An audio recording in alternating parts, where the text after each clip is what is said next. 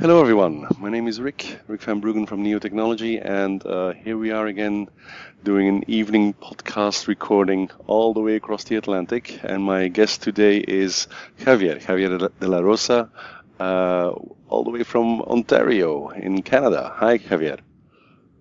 Hello, how are you, Rick? I'm very, very well. Thanks for coming on the podcast. Really appreciate it.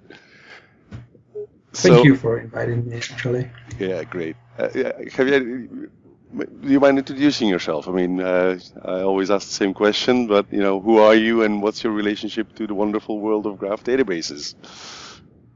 Sure, no problem. As you say, my name is Javier de la Rosa. I'm originally from Spain, so I have a background in computer science and artificial intelligence. But then I decided to switch to a kind of different field. So I moved to Canada. I live in Ontario now, like in a city called London, ironically, it's close to Toronto, where I actually am getting my PhD in literature, working in a field called digital humanities.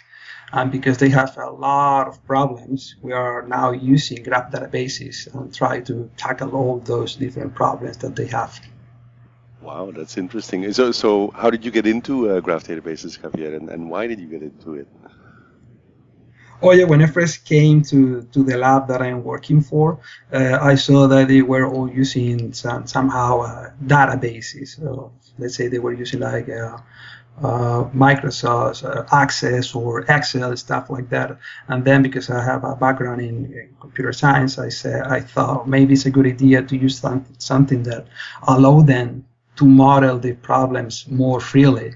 And then I discovered Neo4j, and then I started working on my own and REST client the first time that they released the REST endpoint. And then on top of that, we decided to build a tool for all the humanists to actually use and get all the power that Neo4j has to provide. Oh wow! So you're basically you've written a bunch of tools on top of Neo4j that allow actual language specialists, digital humanities specialists to do their jobs in a graphy kind of way. Is that what I'm hearing? Yes, that's exactly it. Because they usually do a lot of analysis. They also work with a network. For example, the typical example is social network analysis, but sometimes they have to work in an isolated environment and they only have like the email to share the stuff. So I thought that maybe like a cloud-based solution for them, it would be better. So that's why I thought of Neo4j in the first place. Okay, super cool. And then the second question I always ask is why did you get into the graph? And you've sort of started answering that, but what is it that makes it such a good fit for these digital humanities? What makes the graph and the graph database such a good fit? Oh, the main thing is the world of humanity is such a mess. So they start working on a problem, and then in 2 months they decide that they have to change the schema, and then a week later they have to change it again, and then again and again and again. So having something like schema free is actually the best solution for all of them. So that's why we decided to use something that allows to have like flexible schemas or at least schemaless. Can you give me an example of a domain that really benefited from that? Some kind of a project that you were able to solve using a graph database? Oh yeah. For example, we have a colleague now. He's working on analyzing like 13 million books written in Spanish, and then he had to model like how the translation of knowledge actually happened in the 17th, 18th centuries. So he started creating a schema. He started to modeling their problem. And then as long as the research was actually being advanced, he had to modify the schema several times to actually put his data. So the thing is that instead of having your schema first and then try to feed your data in your schema, you actually modify your schema as long as you need it. So it was a natural option for us. And as I understand it, Javier, you've also done a lot of work to sort of put this into the hands of the researchers, right? I mean, that's Yeah, what SilvaDB is all about, isn't it? exactly. Even if I love Neo4j and I really like the Cypher query language.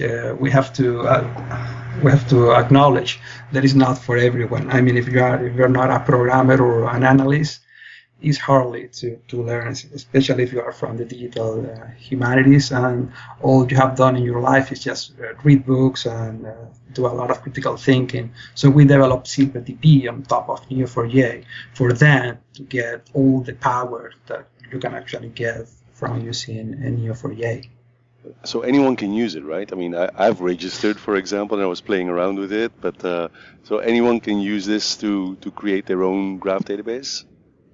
Oh yeah, it's free to use. We have like a public website which is called silverdb.com, so you can go there, register, and use it.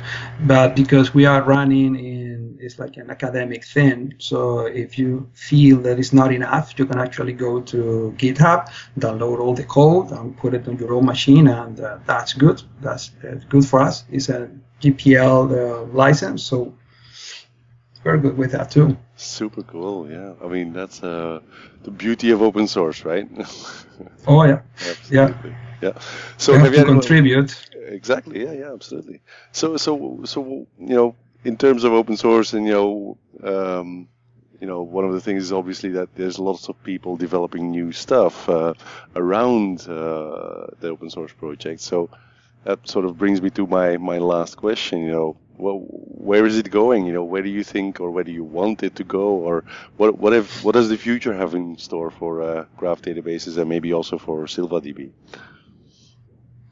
As we see it, for example, here in Canada, there is now a huge debate about if the government should provide like a national-wide infrastructure to support research tools.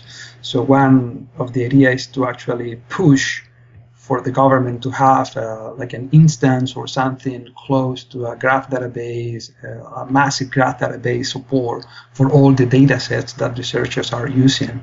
That's one thing, but that will take a long time to be a reality. In terms of our short-term goals, we want to create another tool in SilverDB that allows you to create projections. That's now easily done using Cypher.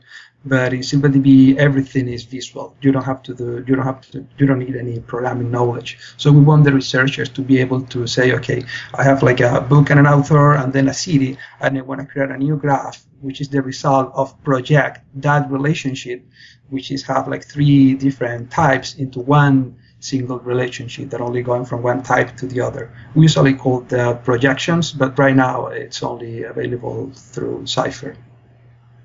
Sounds really interesting. Wow. And is that something that you think you'll be able to release in the next couple of months, or is that long? Oh yeah. Let's see. I'm working now. I'm finishing my thesis, so I have to defend by the summer. So let's see. I have time for that. Absolutely. I would love to. Okay. Well, very cool. Well, Javier, thank you so much for sharing that with us. I think it was very interesting, and I'm sure we're going to play around a little bit more with SilverDB. So thank you for sharing that with the community as well.